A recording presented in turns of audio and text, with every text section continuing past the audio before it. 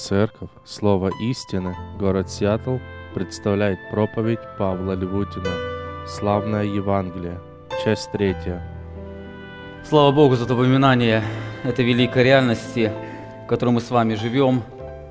Мы живем, движем и существуем только величием Бога. А также вас, дорогая церковь, поздравляю с этим великим днем, который празднуют сегодня западные церкви, с днем рождения церкви, или как называют, Дня Пятидесятницы, или сошествия Духа Святого. Это особый день, особенно который переживают многие люди. Именно в этой точке, в этот день, 2000 лет назад, церковь начала свое существование.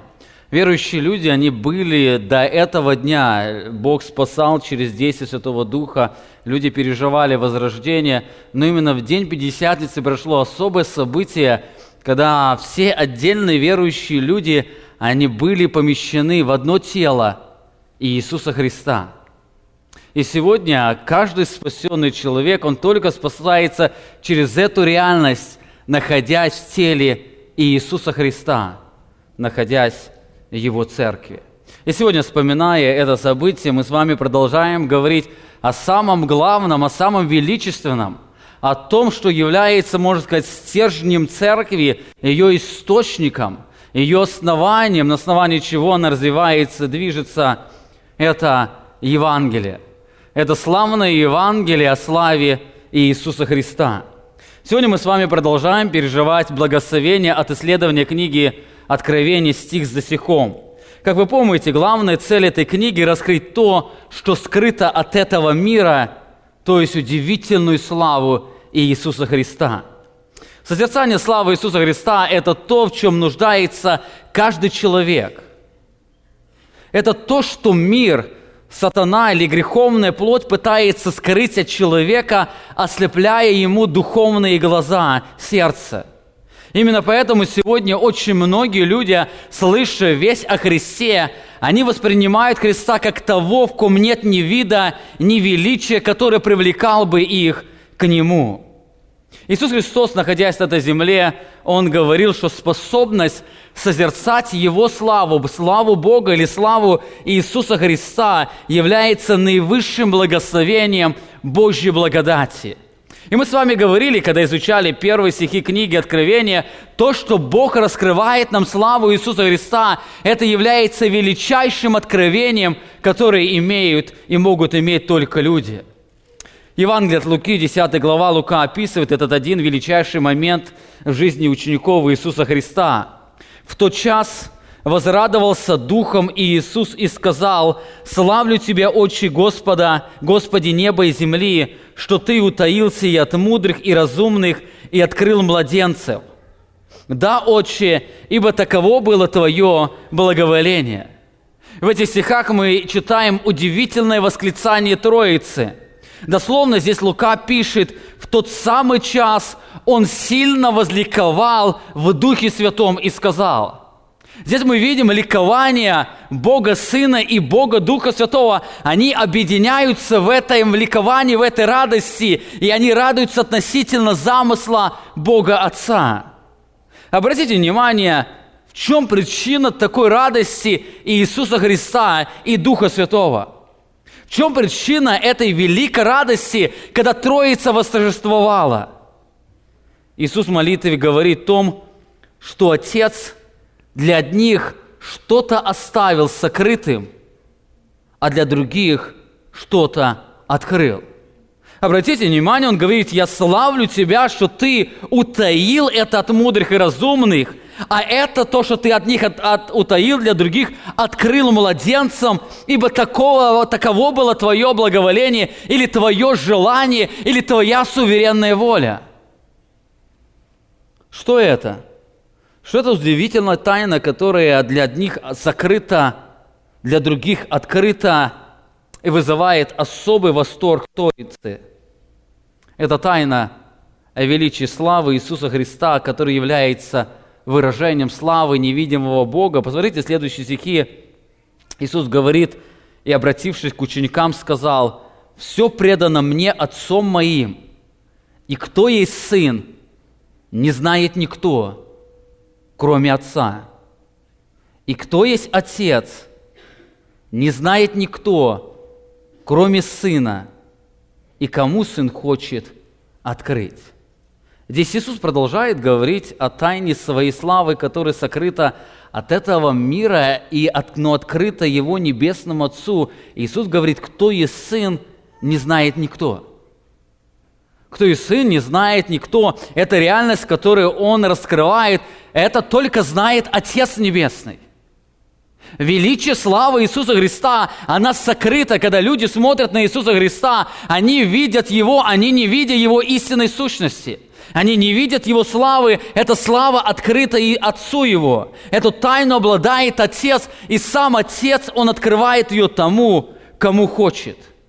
В книге Откровения мы читаем, что это книга Бога Отца для Иисуса Христа, где Бог Отец раскрывает славу Иисуса Христа.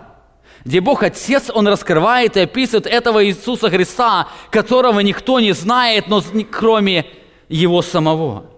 Это удивительное благословение Божьей благодати. Бог открывает откровение Иисусу Христу, а Иисус Христос открывает это откровение своим рабам. А дальше Иисус, обращаясь к ученикам, говорит очень важные слова.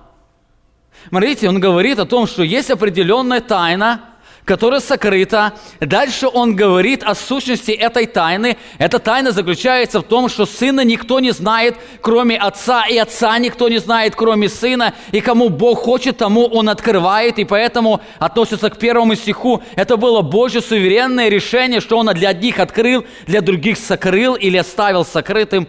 И дальше Иисус обращается к ученикам и говорит очень важные слова. Это слова, которые должны найти глубокий отклик в каждом из ваших сердец. Смотрите, в следующем стихе Он говорит: «И, обратившись к ученикам, сказал им особо: блаженны очи, видящие то, что вы видите, ибо сказываю вам, что многие пророки и цари желали видеть, что вы видите, и не видели, и слышать, что вы слышите, и не слышали». Иисус говорит: счастливы они, потому что они видят и слышат то, что сокрыто от этого мира. Они видят и слышат то, что открыл им Небесный Отец, это удивительную славу Иисуса Христа. Другими словами, Христос утверждает, что блаженны те, кто соприкасается с созерцанием славы Иисуса Христа. Блаженны очи, видевшие то, что вы видите. Я хотел бы сегодня спросить каждого из вас: считаете ли вы привилегией для себя созерцать славу великого Бога в лице Иисуса Христа?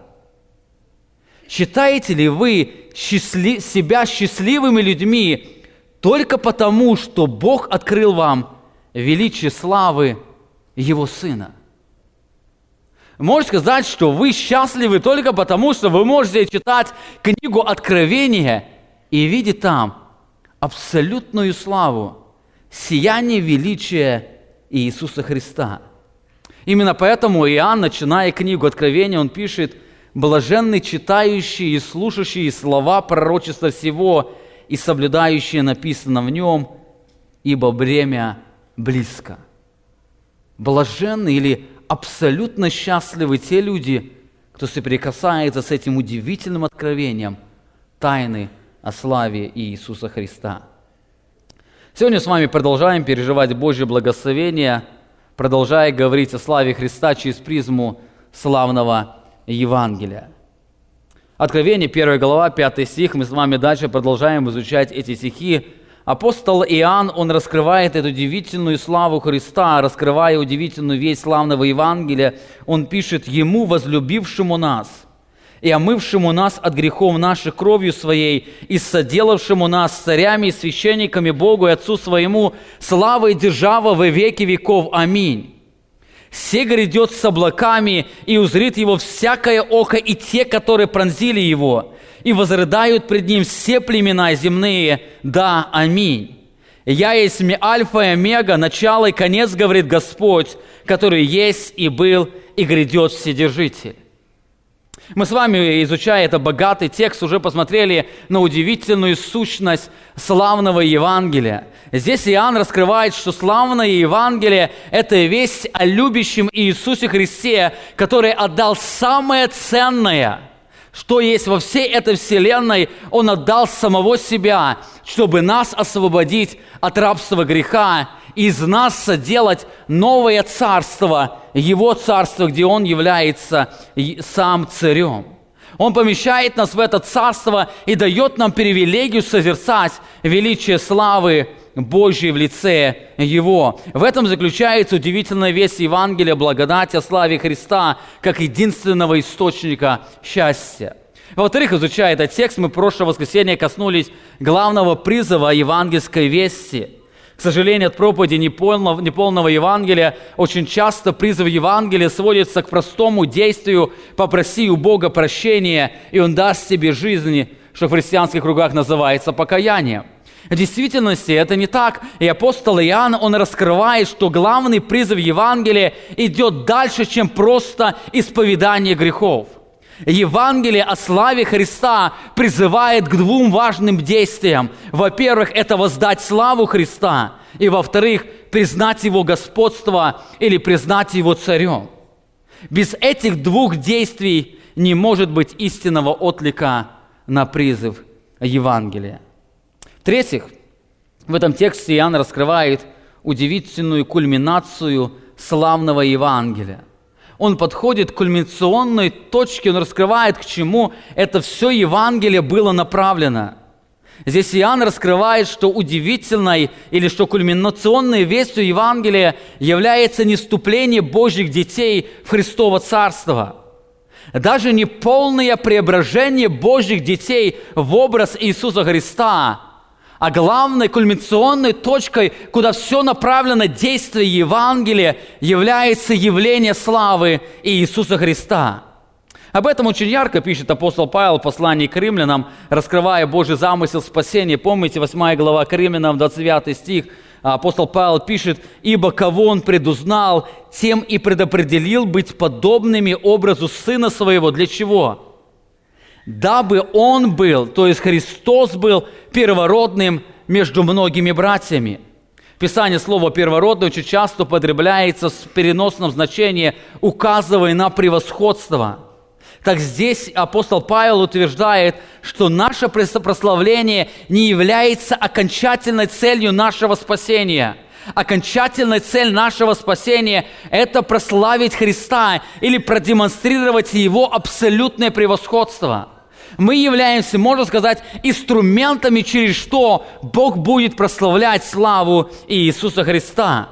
Подобное апостол Павел пишет в послании фессалоникийцам. Этого слайда не будет на PowerPoint. Если есть Библия, откройте второе послание фессалоникийцам, 2 глава, 13 стих. Он пишет об этом Евангелии: «Мы же всегда должны благодарить Бога за вас, возлюбленные Господом братья, что Бог от начала через освящение Духа и веру истине избрал вас ко спасению, которому и призвал вас чем благовествованием нашим, то есть Евангелием».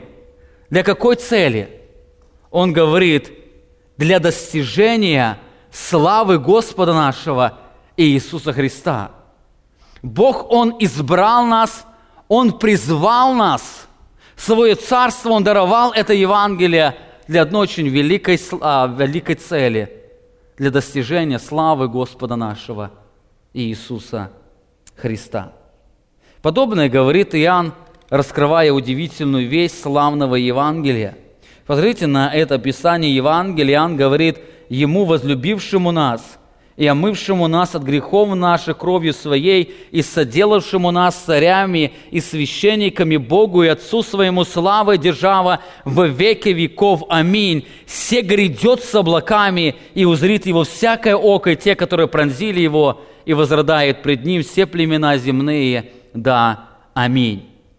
Чаще всего люди, читая эти стихи, воспринимают их как разные утверждения, которые не связаны между собой по смыслу. Им кажется, что здесь апостол Иоанн, он закончил эту одну тему раскрытия Евангелия. Дальше он говорит о грядущей славе Христа или о пришествии Христа, и потом он заканчивает величием Бога. Совершенно не так. Здесь Иоанн, он продолжает говорить или раскрывать удивительную славу Христа через весь Евангелие. «Се грядет с облаками» – это не начало новой мысли апостола Иоанна, а продолжение того, о чем он писал раньше. Для того, чтобы нам лучше понять взаимосвязь этих стихов, давайте вместе посмотрим на значение 3 этих слов. «Се грядет с облаками». Первое слово «все» является переводом греческого глагола «иду», что значит дословно «посмотрите», «обратите внимание» или «дайте мне ваше внимание». Чаще всего в Библии переводится это слово как «вот грядет» или по-английски «behold», «посмотрите». Это не просто существительное, это глагол, он призывает к определенному действию. Иоанн, раскрыв его славу, он обращается к призывам, говорит: посмотрите на что-то очень внимательно. Посмотрите. Второе слово «грядет». Здесь Иоанн использует настоящее время глагола «грядет» или «идет». Он не говорит, что он придет в будущем, но он утверждает, что он уже сейчас грядет. Посмотрите, он уже грядет. Он уже в процессе прихода. Здесь Иоанн указывает на начало или на процесс пришествия Христа, указывает, что он уже начался. Он призывает, говорит о том, что мы должны жить с ощущением Его близкого прихода. Посмотрите, Он уже грядет. Третье слово «с облаками» указывает на то, что Христос не просто идет, но Он идет с чем-то. Он идет с чем-то, Он идет с облаками. Что это значит? Некоторые, рисуя картину пришествия Христа, они рисуют Христа, который спускается на облаках. Но знаете, здесь Иоанн не об этом говорит.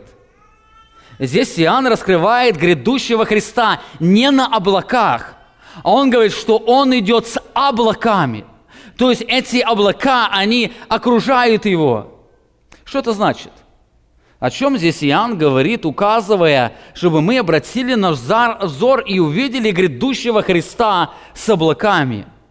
Это видение Иоанна очень тесно связано или перекликается с видением пророка Даниила. Кстати, в следующее воскресенье мы посмотрим на эти же слова и посмотрим, как они очень тесно перекликаются с Евангелием, которое Бог раскрывает через пророка Исаию в 40 главе.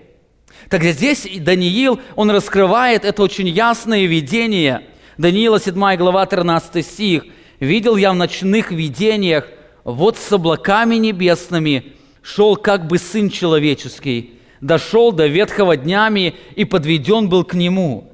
И Ему дана власть, слава и царство, чтобы все народы, племена и языки служили Ему.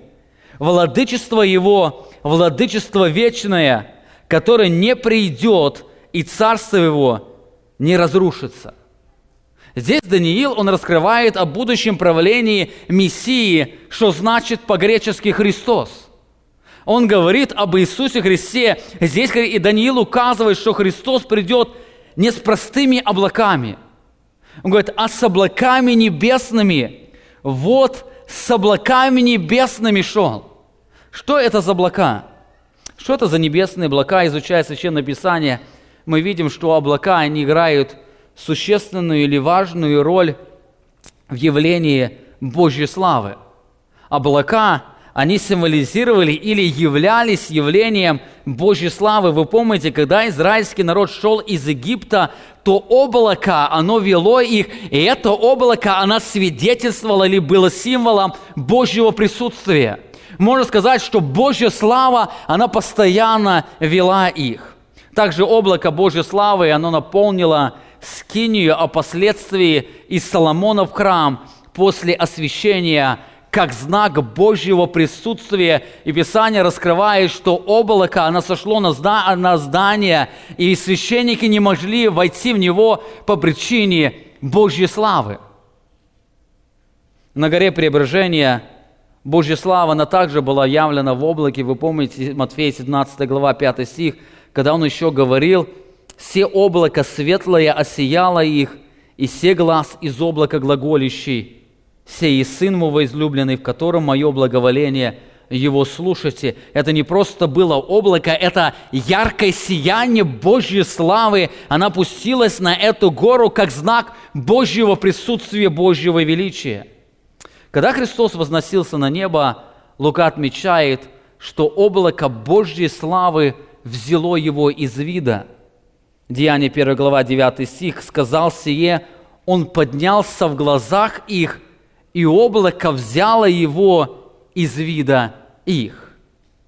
Здесь Лука описывает, что Христос не просто скрылся где-то в облаках, Он поднимался, и как самолет уходит в облака, и так Он вошел в облака, и потом стал невидим.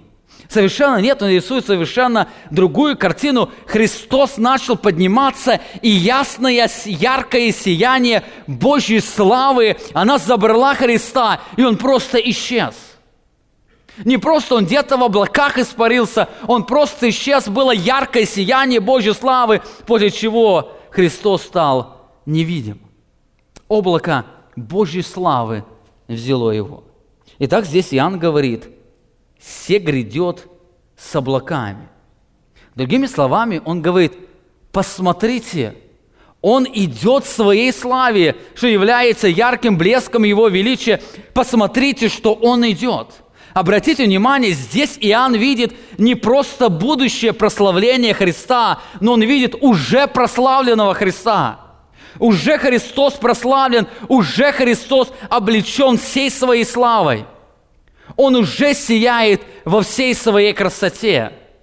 Иоанн отмечает, что Христос уже не раб, в котором нет вида ни величия, а царь, который облечен славой. Христос облечен славой. Посмотрите, Он уже грядет в своей славе. Более того, здесь не просто говорится о реальности Христа, но здесь содержится главный призыв для каждого из нас. Он говорит: обратите внимание или посмотрите на Христа, грядущего в славе. О чем эти слова говорят? Они говорят о том, что эта тайна, которая сокрыта от этого мира, она сегодня доступна взору Божьих детей. Он обращается к Божьим детям, те, кто был искуплен кровью Христа, те, кто находился в Царстве Иисуса Христа, и Он теперь обращается к ним и говорит: обратите внимание, посмотрите на славу Христа. Где они могут увидеть эту славу Христа? В книге Откровения. Это опять прелюдия книги Откровения. Он пытается опять обратить наш взор. Когда мы подходим к этой книге, это книга раскрытия удивительной тайны Бога Отца об Иисусе Христе. И Иоанн здесь говорит: посмотрите, здесь слава Христа видна. То, что сокрыто от этого мира, она сегодня доступна Божьим детям. Она сегодня доступна каждому из нас, и после воскресания Ему слава и держава вовеки. Иоанн говорит: посмотрите на эту великую славу. Он сегодня уже облечен этой славой. И сегодня вы имеете эту возможность видеть эту удивительную тайну славы Христа. Более того, Иоанн отмечает, что грядущего Христа во всей своей славе когда-то увидит всякая плоть. Он уже, обратите внимание, Он грядет, Он уже грядет, Он уже в процессе. Вы можете видеть Его славе, но знаете, Его могут сегодня видеть еще не все. Он говорит, что и узрит Его всякое око, здесь говорит в будущем времени. Если Он христиан призывает видеть славу Христа сегодня, то все люди, настанет день, они когда-то узрят Его, узрят эту славу Христа. Настанет момент, когда Божья слава, которая была скрыта от этого мира, она будет явлена во всем блеске. Его славу увидит всякая плоть. Вы помните, когда Христос пришел первый раз, Его слава была сокрыта, мы подробно будем говорить в следующее воскресенье об этом. Но когда Он вернется назад, Его слава будет открыта пред лицом всей земли. Матфея 24 глава, 29 стих. «И вдруг после скорби дней тех, после великой скорби, 7-летнего периода, солнце померкнет, и луна не даст света своего, и звезды падут с неба, и силы небесные поколеблются. Тогда явится знамение Сына Человеческого на небе, и тогда восплачут все племена земные, и увидят Сына Человеческого, грядущего на облаках небесных, силою и славою великою». Тогда увидят Сына грядущего силою и славою великой. Эти слова созвучны со словами Бога Отца, раскрывающему грядущую славу Его Сына Иисуса Христа в книге Исаии, 52 глава, 13 стих. Бог говорит: посмотрите, то же самое слово, вот, обратите внимание, раб мой будет благоуспешен, возвысится и вознесется и возвеличится. Как многие изумлялись, смотря на тебя, столько было безображен паче всякого человека, лик его и вид его паче всех сынов человеческих. Здесь он раскрывает первое пришествие Иисуса Христа, и дальше относится к этому будущему времени. Так многие народы приведет он в изумление. Цари закроют пред ним уста свои, ибо они увидят то, о чем не было говорено им, и узнают то, чего не слыхали. Знаете, что они увидят? Они увидят тайну о славе Христа. Эта тайна сегодня сокрыта от мира. Она не была, они увидят то, что не было говорено. Они об этом не слышали, они узнают эту славу великого царя. Знаете, это кульминационная точка Божьего замысла всего творения. Каждый человек соприкоснется с созерцанием славы Иисуса Христа. Посмотрите еще раз на слова Иоанна после раскрытия сущности Евангелия. Иоанн пытается приковать наше внимание к Иисусу Христу. Он говорит: посмотрите, се грядет с облаками, и узрит его всякое око, и те, которые пронзили его. Все грядет. Посмотрите, он уже идет со своей славой. Обратите внимание, направьте взгляд и рассмотрите славу великого Иисуса Христа. Знаете, это реальность, в которой должен жить каждый из нас. Это то ощущение, которое должен переживать каждый Божий ребенок. Явление славы Христа – это кульминационный момент всей человеческой истории. Вы знаете, даже вся тварь на этой земле, она стенает и мучается в ожидании этой славы. Апостол Павел говорит, что тварь, она находится как бы на цыпочках, устремляя свой взгляд, она желает увидеть созерцание этой славы, когда Иисус Христос придет со своим царством и со своими детьми на эту землю. Смотря на это, я хотел бы сделать очень важное утверждение. Что значит жить Евангелием? Человек, живущий Евангелием, это человек, тоскующий по созерцанию славы Иисуса Христа. Что значит жить Евангелием? Это значит тосковать по созерцанию славы Иисуса Христа. Это значит быть и переживать это ощущение, это желание соприкоснуться с этой славой. Это значит возжелать Христа больше всего. Не дары Христа, а самого Христа. Жить Евангелием – это жить, это значит жить или тосковать по славе Иисуса Христа. Именно поэтому книга Откровения заканчивается тоской церкви по встрече с Иисусом Христом, 22 глава, 20 стих, последние стихи. Иоанн пишет: свидетельствующий сие говорит, Христос обращается, говорит: да, гряду скоро, аминь.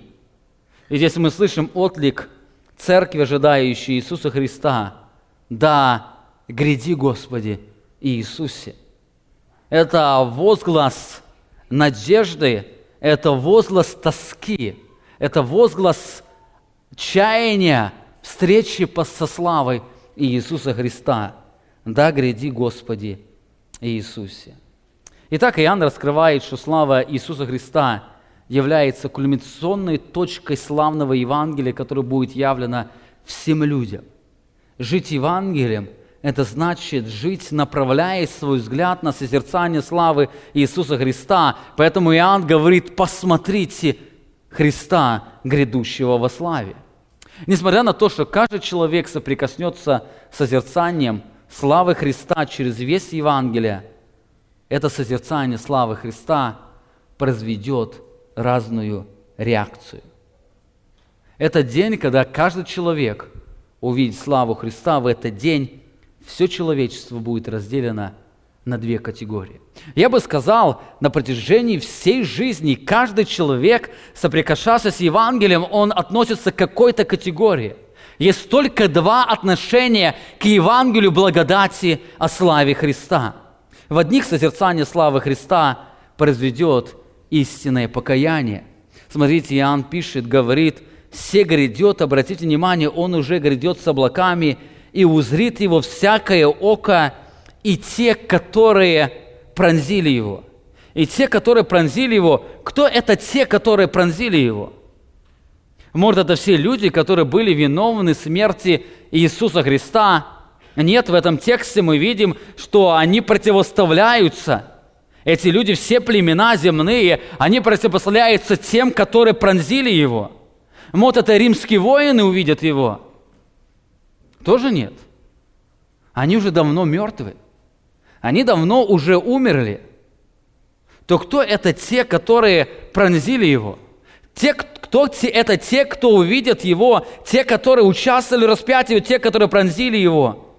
Бог через пророка Захарию отвечает на этот вопрос, указывая, что это Израиль. Это Израиль, 12 глава Захарии, 10 стих. «А на дом Давида, на жителей Иерусалима изольют дух благодати и умиления, и они воззрят на него, которого пронзили. И будут рыдать о нем, как рыдают об единородном сыне, и скорбеть, как скорбят о первенце». Это описание покаяния израильского народа. Они несут ответственность за смерть Христа. Они воззрят, они увидят, они посмотрят на Него, которого пронзили. Когда Христос придет в своей славе, они увидят ту тайну, которая была сокрыта от них. Они увидят то, что они тогда не узнали, славу великого Христа. Они тогда видели просто Иисуса, но не видели Мессию, который пришел вместе с облаками или славой Бога. Но в этот кульминационный момент, когда Христос придет на эту землю, израильский народ, он обратится и увидит Его. И они переживут эти слезы раскаяния, они будут скорбеть, они будут сожалеть, они переживут это покаяние. Это они отвергли Его как Мессию и предали смерти, не узнав времени посещения Его. Апостол Петр говорит о них, Деяния 2 глава, 22 стих: «Мужи израильские, выслушайте слова сии. Иисуса Назарея, мужа, засвидетельствованного вам от Бога силами, чудесами и знамениями, которые Бог сотворил через Него среди вас, как и сами знаете». Заметьте, здесь Петр говорит, что Бог, Он раскрыл славу Иисуса Христа перед вами, но вы, ослепленные этим миром, всего по определенному совету, предведению Божью преданного, вы взяли и, пригвоздив руками беззаконных, убили. Он обращается к израильскому народу и к иудеям и говорит: это вы убили Иисуса Христа, Мессию, которого Бог вам раскрыл. В другом месте Петр вновь указывает на это, обращаясь к израильскому народу, 3 глава, 14 стих. «Но вы от святого и праведного отреклись и просили даровать вам человека-убийцу, а начальника жизни убили». Это вы, израильский народ, от святого, который сияет в своей славе, вы отвратились, вы отреклись, и вы его предали смерти. Это не римские воины, а израильский народ, который увидит того, которого пронзили. В этих стихах Иоанн описывает тот момент, о чем пишет апостол Павел в послании к римлянам в 11 главе 25 стихе: «Ибо не хочу оставить вас, братья, в неведении о тайне сей, чтобы вы не мечтали о себе, что ожесточение произошло в Израиле отчасти до времени, пока не войдет полное число язычников. Итак, весь Израиль спасется, как написано». Он обращается к Писанию, в том числе к 40 главе книги Исаии: «Придет от Сиона Избавитель и отвратить нечестие от Иакова.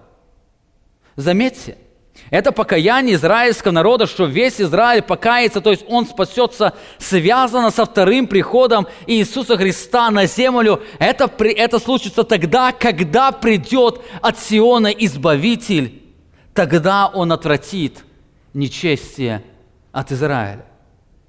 Это день пришествия Христа. Это день, когда Христос придет на эту землю. Это тот момент, когда они воззрят на того, которого пронзили. Более того, Захария, или Бог через Захарию показывает, что покаяние израильского народа будет связано с действием Божьей благодати и явлением славы Иисуса Христа.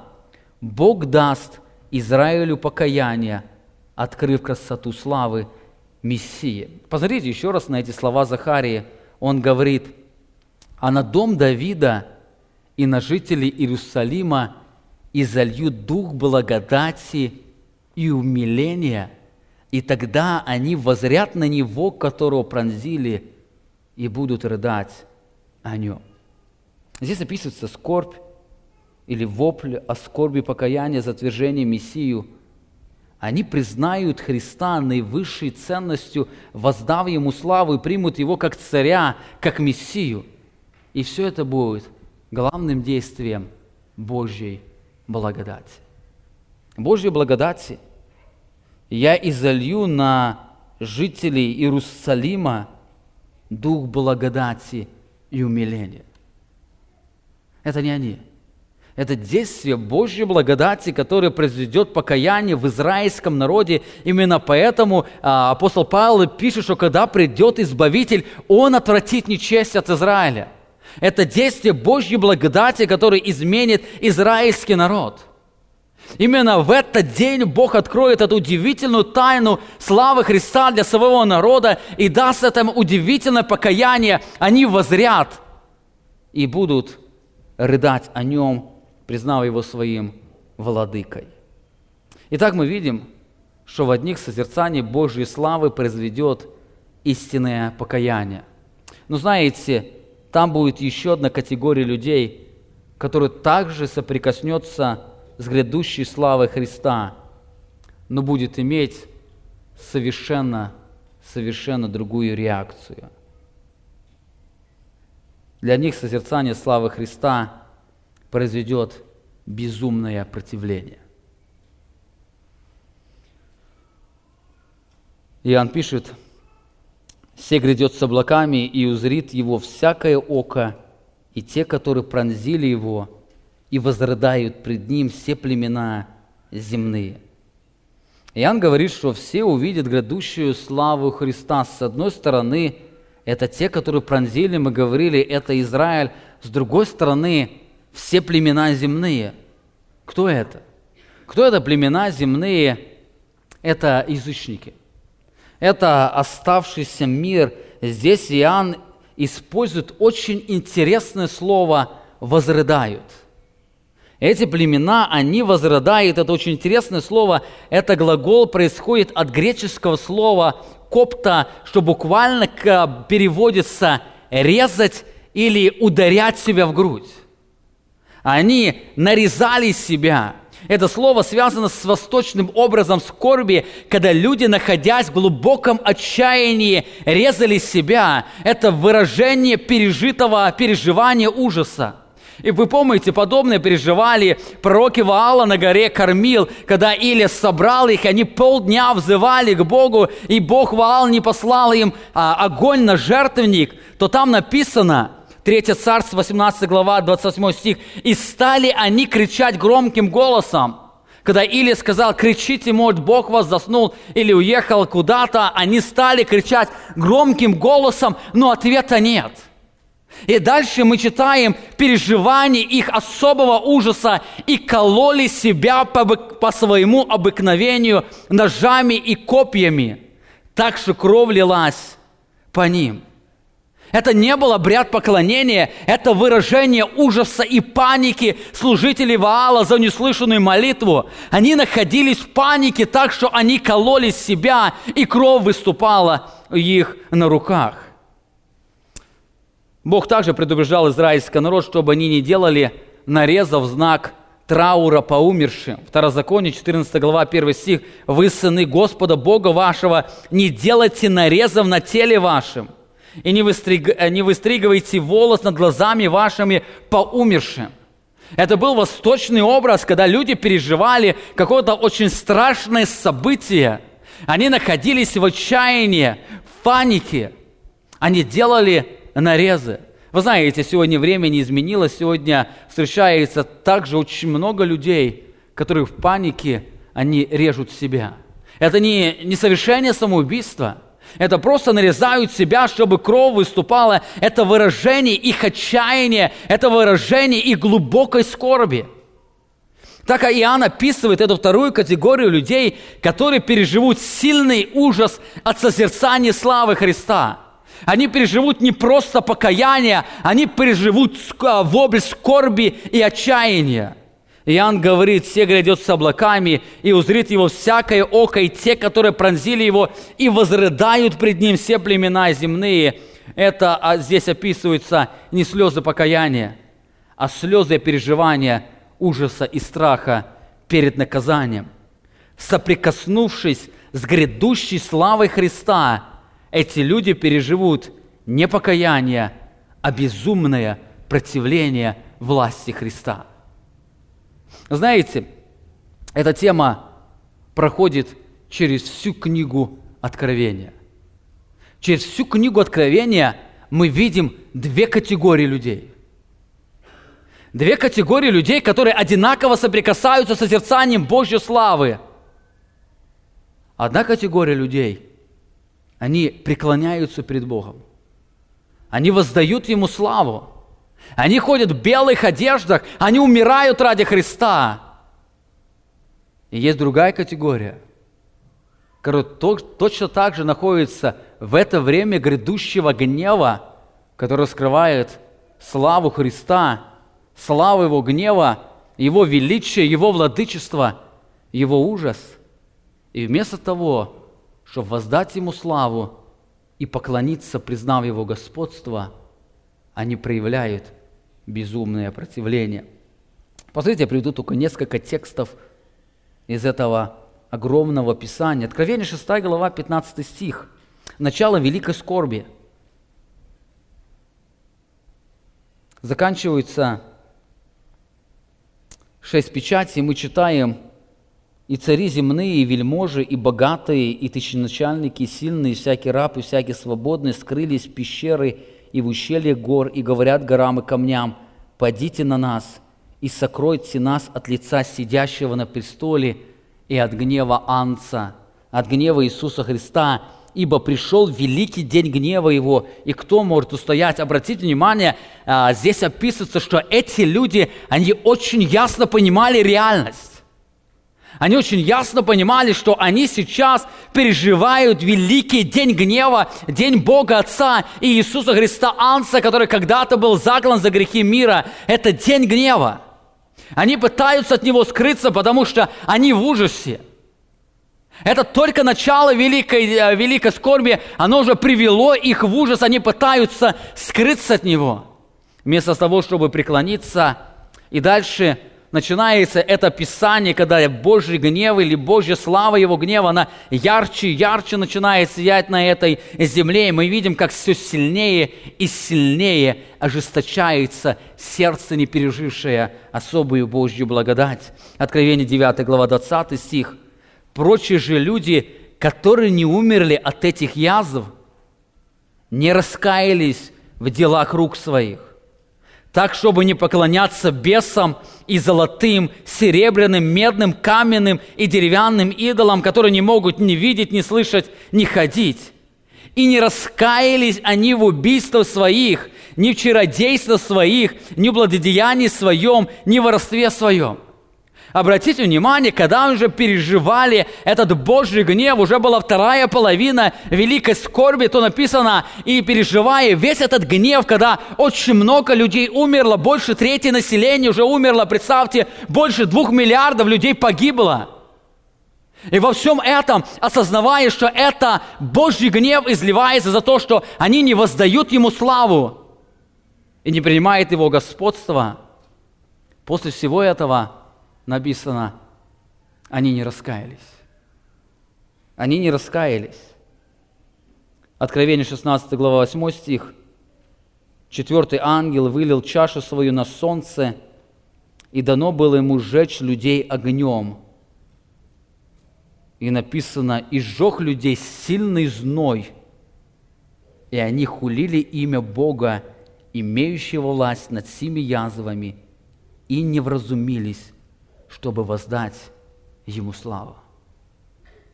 Не безумие ли это? Осознавая переживание Божьего гнева, они не вразумились, чтобы воздать Богу славу, но вместо поклонения, воздаяния Ему славу, написано, они хулили имя Божье. 10 стих этой же главы. 5 ангел вылил чашу свою на престол зверя и сделал царство его мрачно, и они кусали языки свои от страдания, и написано, и во всем этом, и хулили Бога Небесного от страданий своих и язв своих, и не раскаялись в делах своих. Знаете, это безумное противление Евангелию о славе Христа. Это еще раз раскрывает справедливость Божьего суда. Несмотря на весть Евангелия, люди по причине ожесточения сердца как враждовали, так и будут враждовать с Богом. Я не так давно слышал одно из пений, где были слова «всю жизнь искала я тебя в этом мире, где трудно что-то найти». И я удивляюсь, как люди представляют ложно человека, его борьбу с Богом. Кто ищет Бога? Писание говорит, никто. Там дальше во втором куплете поется, но Бог, Он и пришел ко мне, и я принял Его. Действительно ли так? Вот оно Писание.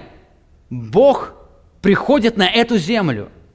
Его слава по-особому явлена на этой земле. И вместо того, чтобы воздать Ему славу, мы читаем, что люди противились и хулили имя Божье. Знаете, время в будущем не поменяет людей. Люди на протяжении всей истории будут иметь две реакции на созерцание славы и Евангелия о славе Христа. Одни, соприкасаясь с Евангелием о славе Христа, переживают скорбь покаяния. Другие, соприкасаясь с тем же Евангелием, они переживают ожесточение сердца.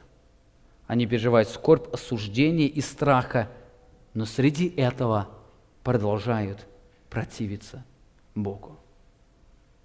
Евангелие о славе Христа всегда на протяжении всех веков имело две реакции. Или человек преклонится перед величием славы Христа, или будет продолжать бунтовать, но при этом испытывать страх.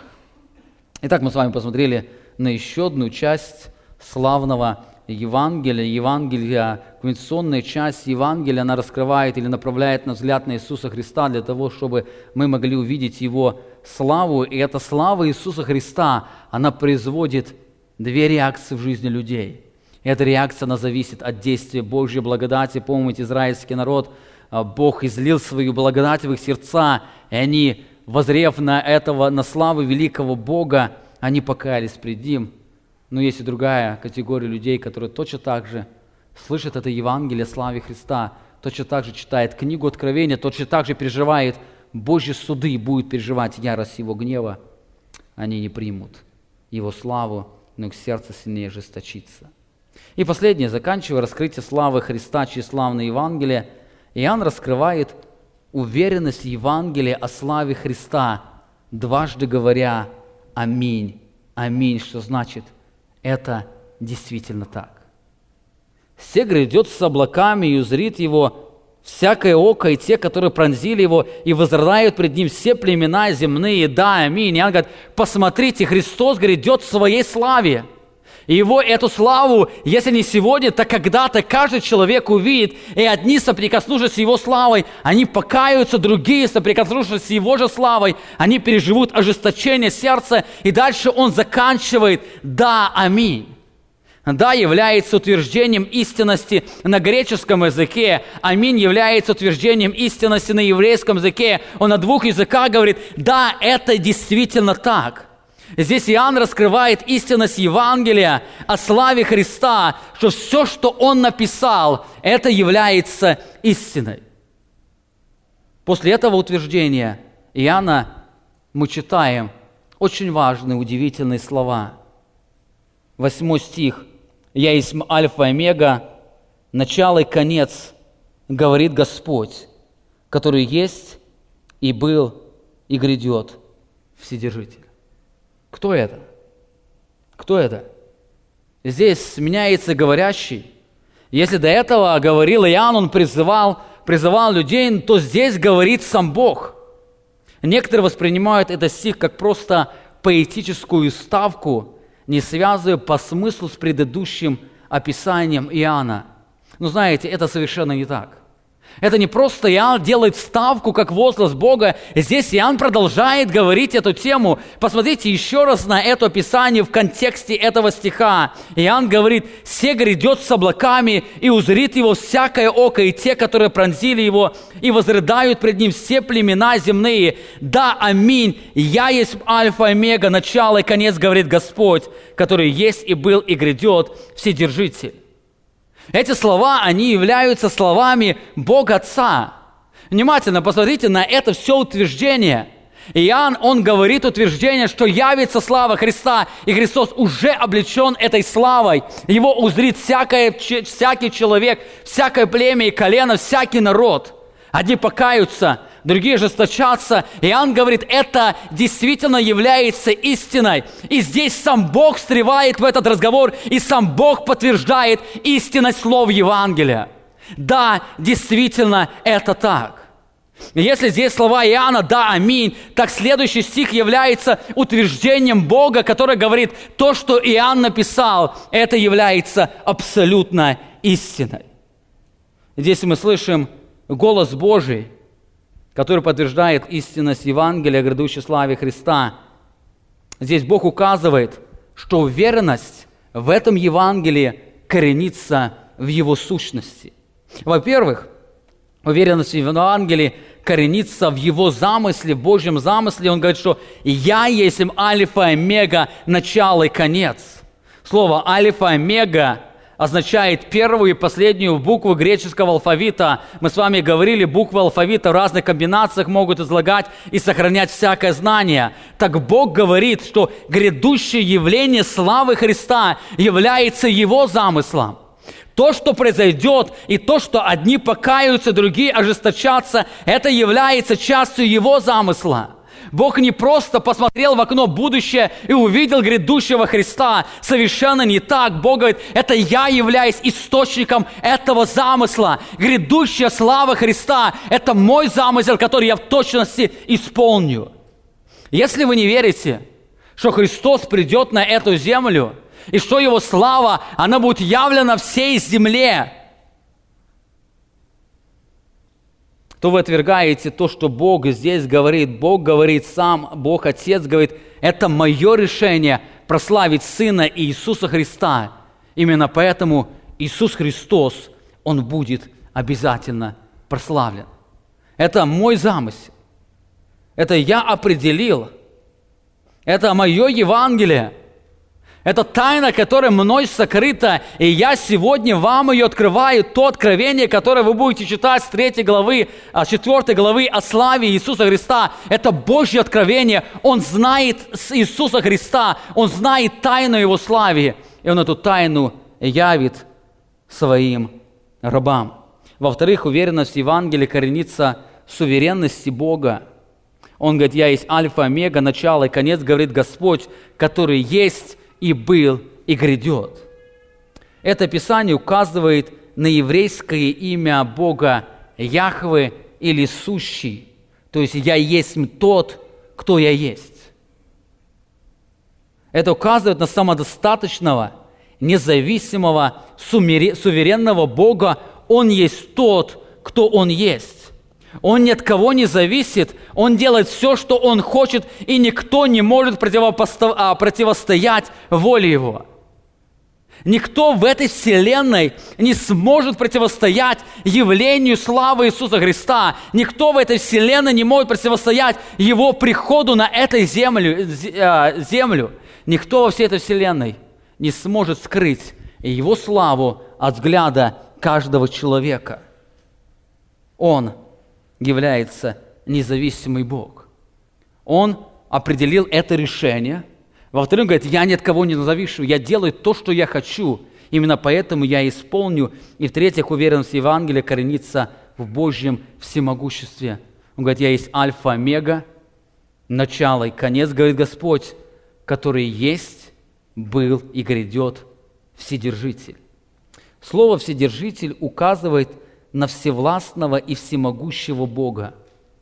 Он не только имеет замысел, он не только ни от кого не зависит, но он также имеет власть и силу исполнить свой замысел. Именно поэтому это его замысел прославить Иисуса Христа. Он ни от кого не зависит, он имеет абсолютную власть и силу это сделать. Именно по этой причине он решил, он и прославит своего Сына Иисуса Христа. Бог о себе говорит, Исайя 46 глава, 10 стих. «Я возвещаю от начала, что будет в конце, и от древних времен то, что еще не сделалось, говорю, мой совет состоится, и все, что мне угодно, я сделаю. И я возвал от орла от востока, из дальней страны исполнителя определения моего, я сказал и приведу это в исполнение, предначитал и сделаю». Любой мой замысел, Бог говорит, он будет исполнен. Как был исполнен этот замысел относительно царя Кира, который вывел израильский народ из плена, так будет исполнен Божий замысел относительно славы Иисуса Христа. Итак, мы видим, что уверенность Евангелия о славе Христа глубоко коренится в замысле суверенного и всемогущего Бога. В другом тексте Бог говорит о себе, Исайя 14 глава, 24 стих, «С клятвой говорит Господь Саваоф, как я помыслил, так и будет, как я определил, так и состоится». Это точно произойдет, потому что я обладаю всей властью и всей силой на этой земле. Итак, мы с вами видим, как Иоанн приближает нам Иисуса Христа, раскрывая Его славу. И он раскрывает Его славу через славное Евангелие, потом он будет раскрывать Его славу через славную церковь, и потом он покажет нам саму славу Иисуса Христа. Иоанн так описывает великую славу Иисуса Христа, которая раскрывается через весть Евангелия. Ему, возлюбившему нас и омывшему нас от грехов наших кровью Своей, и соделавшему нас царями и священниками Богу и Отцу Своему, слава и держава во веки веков. Аминь. Все грядет с облаками, и узрит Его всякое око, и те, которые пронзили Его, и возрыдают пред Ним все племена земные. Да, и аминь. Я есть альфа и омега, начало и конец, говорит Господь, который есть и был и грядет Вседержитель. Итак, мы с вами посмотрели на 5 истин, которые раскрывают славу Евангелия в славном Евангелии. Во-первых, мы видим насущность евангельской вести. Это весть о любящем Иисусе Христе, который отдал самое дорогое, чтобы освободить нас от власти греха и поставить нас в новое царство. Во-вторых, мы говорили, этот текст повествует о главном призыве Евангелия, который призывает воздать славу Христа и принять Его господство. В-третьих, в этом тексте мы видим, что кульминационной точкой Евангелия является раскрытие грядущей славы Иисуса Христа. Это Божий замысел, который направлен, чтобы прославить Иисуса Христа в Его церкви. В-четвертых, в этом тексте мы видим, что одни, соприкасаясь славой, с Евангелием о славе Христа, переживают скорбь покаяния, другие, соприкасаясь с тем же Евангелием, они переживают ожесточение сердца, скорбь ужаса и страха. И последнее, в этом тексте мы видим, что славное Евангелие о славе Христа заканчивается удивительным утверждением Бога, что это Евангелие о славе Христа является Его замыслом, который Он в точности исполнит. Итак, Что значит человек, живущий Евангелием? Я бы сделал такое определение, исходя из всего сказанного. Человек, живущий Евангелием, это человек, жаждущий и ожидающий созерцания славы Иисуса Христа. Человек, живущий Евангелием, это человек, который жаждет, он хочет и он ожидает созерцания славы Иисуса Христа. Да поможет вам Бог жить Евангелием. Помолимся.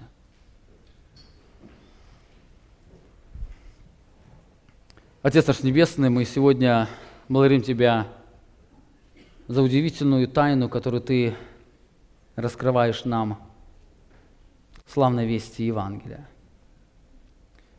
Мы благодарим Тебя за то, что было когда-то сокрыто от этого мира, и оно продолжает быть сокрытым для многих людей, и Ты сегодня открываешь нашим сердцам.